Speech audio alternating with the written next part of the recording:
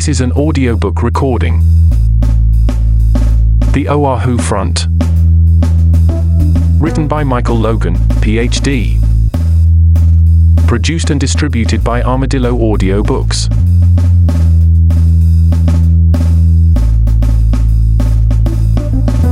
All characters and events depicted in the following recording are entirely fictional. However, historical context and references are meticulously accurate.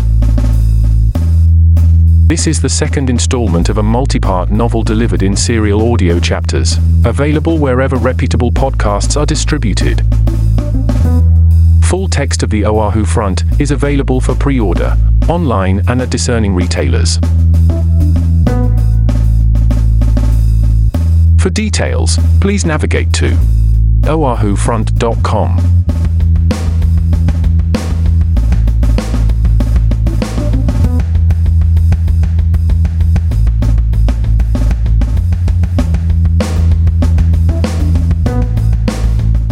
Chapter 2.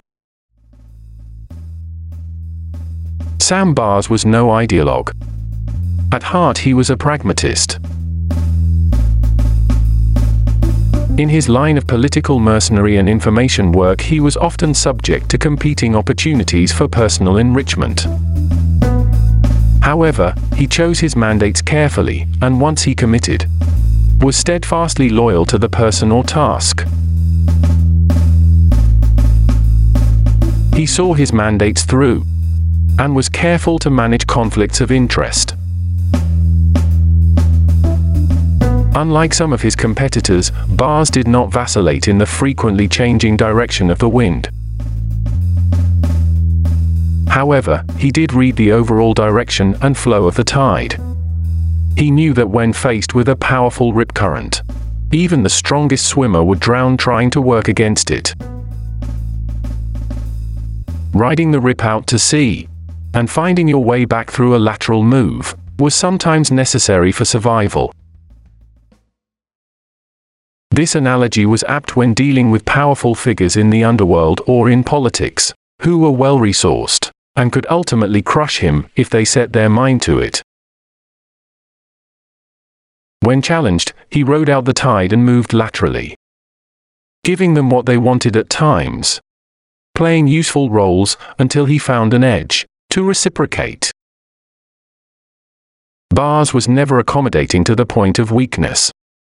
He always occupied his own real estate. A formidable independent power, he was someone who could be influenced, but never controlled. The gangsters, arms dealers, local politicians, and mainland Tongs had no choice but to respect him. He likened his role to an ambassador on enemy territory. He had no ultimate protections on their turf if full-blown war broke out, but could count on a certain level of diplomatic consideration and protocol. He carried himself with the quiet confidence of someone backstopped by a formidable power even if his adversaries did not always know who. This raised the occasional challenge. For example, when Sai, who controlled the downtown drug trade, suspected Bars was moving in on his territory, Sai had him snatched up for questioning. Bars was taken to an empty Chinatown nail salon, with frosted windows. An exuberant Sai henchman had sat him down, and with a grin of irony, removed an index fingernail with pliers, before even asking any questions. After an understandable bout of agitation, Bars had said he was more than happy to talk shop. Sai immediately entered from a back room, and they were able to have a more civil introduction.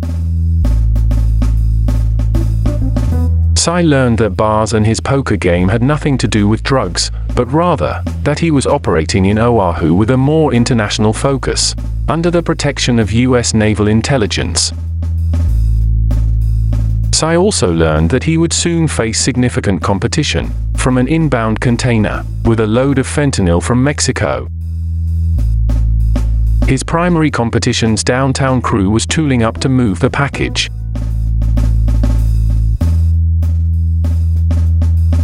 This candid exchange of valuable intelligence saved Bars's other fingernails.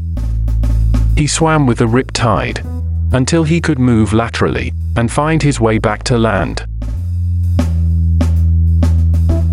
To do so, he followed up a week later with his own flex-on Psi.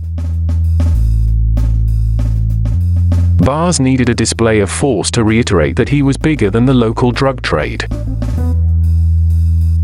He cashed in a chit with local DEA, who raided a Psi stash house that he had learnt about from naval intelligence. DEA seized some product but let a Psi henchman off a 14-year trafficking collar for the reasonable cost of a fingernail. Psi got the message. From this point onward there was a respectful entente. Months later, the two met for a tense then friendly drink at a dive bar down the street from the poker room. Psi even showed up to the game on occasion to take stock of the crowd. Beyond the drug dealers, Bars' secret for dealing with particularly powerful or reprehensible characters was to always act with a certain overt standard of integrity, even when engaging with those that obviously had none. Those with integrity were useful to powerful people, and reprobates were often curious about the concept. They wanted to answer some variation of the question, is this person stronger or weaker than myself as a result of their convictions? Are they foolish for handicapping themselves with an arbitrary, sentimental code of behavior? Or are they ultimately stronger in their commitment to it? Do they follow these rules for a specific utilitarian reason, something others have yet to figure out? Powerful organizations, including criminal enterprises, always had their codes, usually to establish some baseline level of trust among thieves for practical working purposes. The Mafia Code of Silence, the Samurai Bushido, prison rules, cartel supply consensus, and business associations all served a similar purpose. Those who followed them were not necessarily trustworthy, but were more predictable than their base nature would otherwise inspire. Bars thought that when dealing with a ruthless thug, one should never pretend to be like them, glad hand, or feign a connection on common ground. It was always better to be different. A curiosity. Authentic.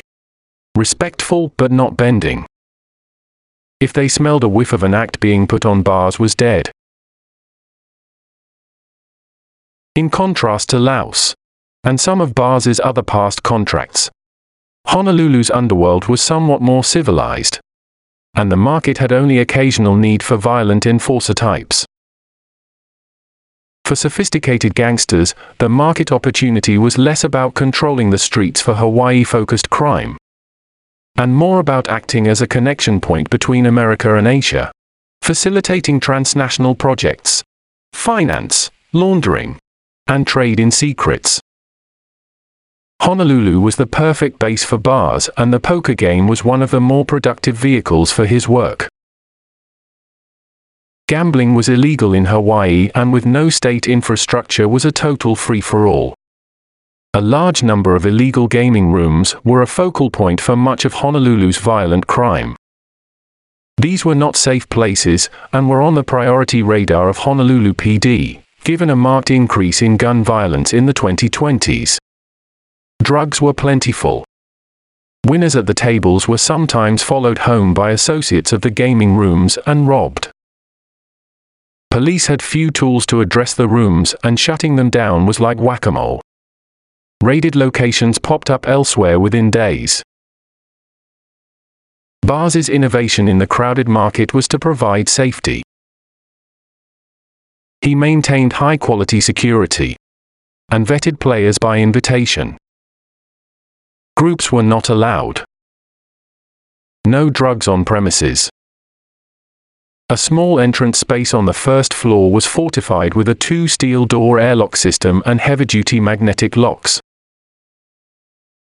There was a secure cage with cashier that doubled as a panic room. The spacious Chinatown digs were rugged, but comfortable. The air conditioning worked and filled the cavernous industrial space. It had exposed large oak beams, distressed 1930s wood floors, frosted square windows with panels framed in lead, cruddy skylights, and a small bar with a few stools. The bar was glossy black in an Art Deco style and had recessed lights that illuminated vertical ribbing in a sawtooth pattern.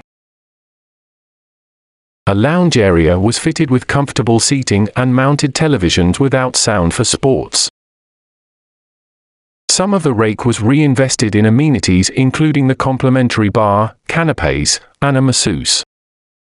As a bit of a joke, he usually had some Oreos on hand for KGB wannabes.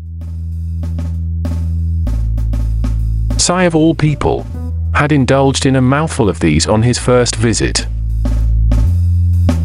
to bars. This, and the heavy-handed introductory approach, revealed a different sort of Tell than the Malkovich character. Tsai was an unserious thug, and not a player. An attractive 45-year-old Chinese woman named Alice Wu managed the room, its dealers, and finances from a retrofitted former shop floor manager office. Wu was tough, kept the dealers in check, and while inviting to players, functioned more like a chief of operations than a host. She rarely needed to call in security staff, and bars could leave the room for days at a time in her capable hands. There were 4 standard tables. Usually, she only hosted 2 games, a higher stakes table with a $50,000 buy-in, and a low stakes table for the $7,000 crowd.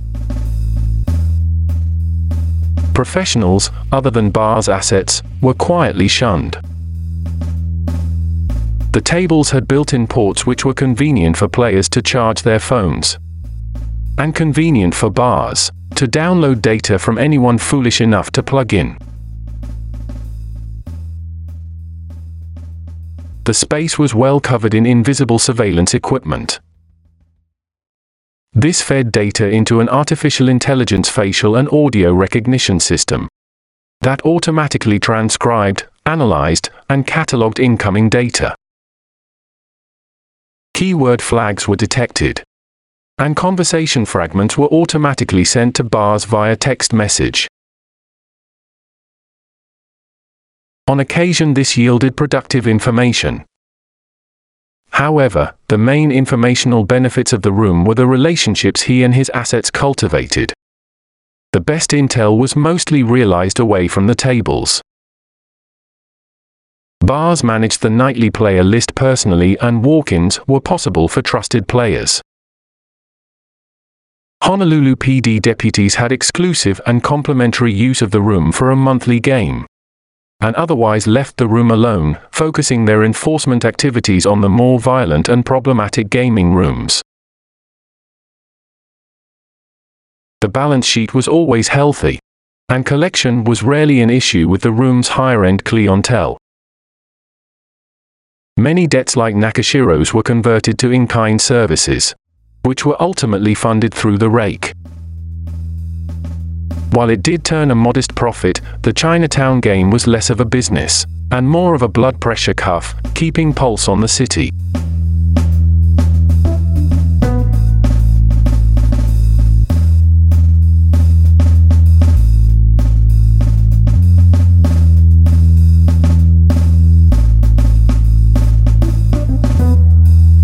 The drug trade had a long, but understated history on the Hawaiian Islands.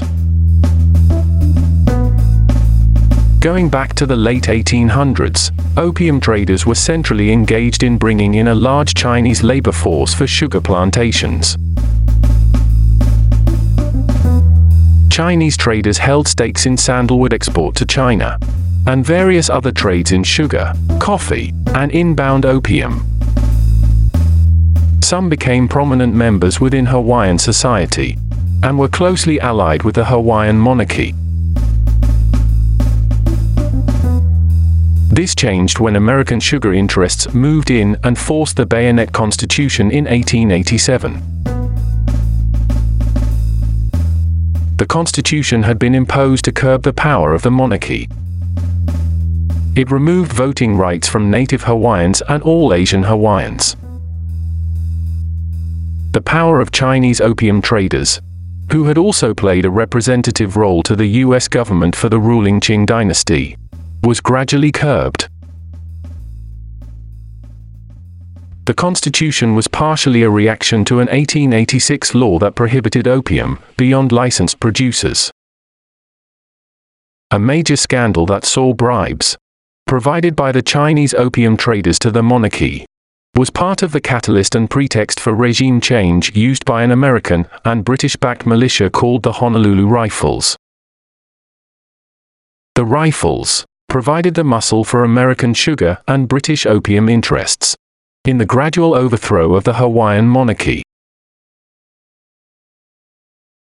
In 1893, these assertive commercial sugar interests had more or less taken Hawaii for themselves, with little regard to the views of the President Grover Cleveland administration.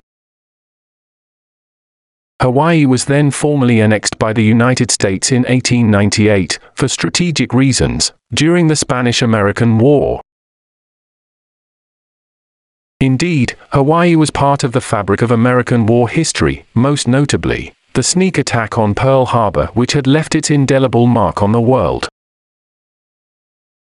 Hawaii's location in the Pacific had served a prominent strategic role throughout World War II. Oahu was critical to the military supply line and as a refuge for damaged ships to return for repair. It continued to be a key foothold for the projection of American naval power. Oahu's strategic significance in the Pacific was of increasing interest to the adversaries that BARS was contracted to oppose and mitigate.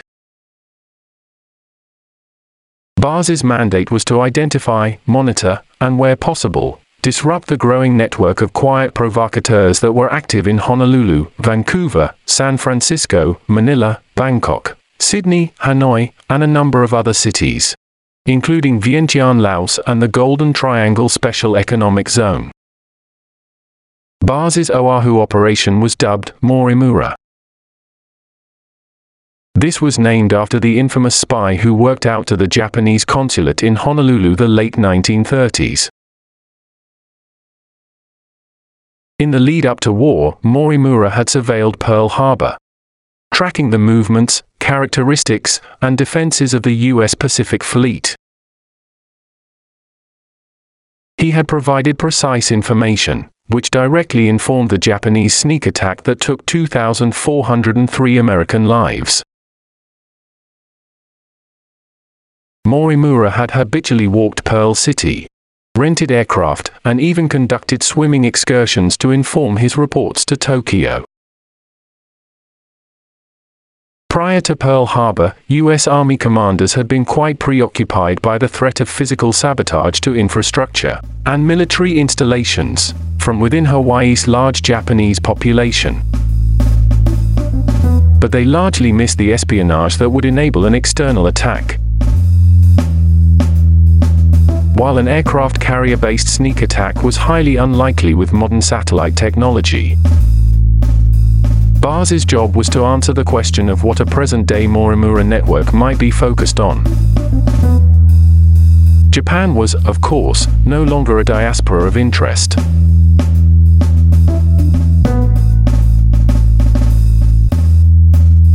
End of Chapter 2. The Oahu Front. Written by Michael Logan.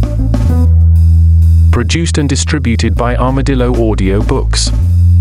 Full text of the Oahu Front is available for pre-order at theoahufront.com.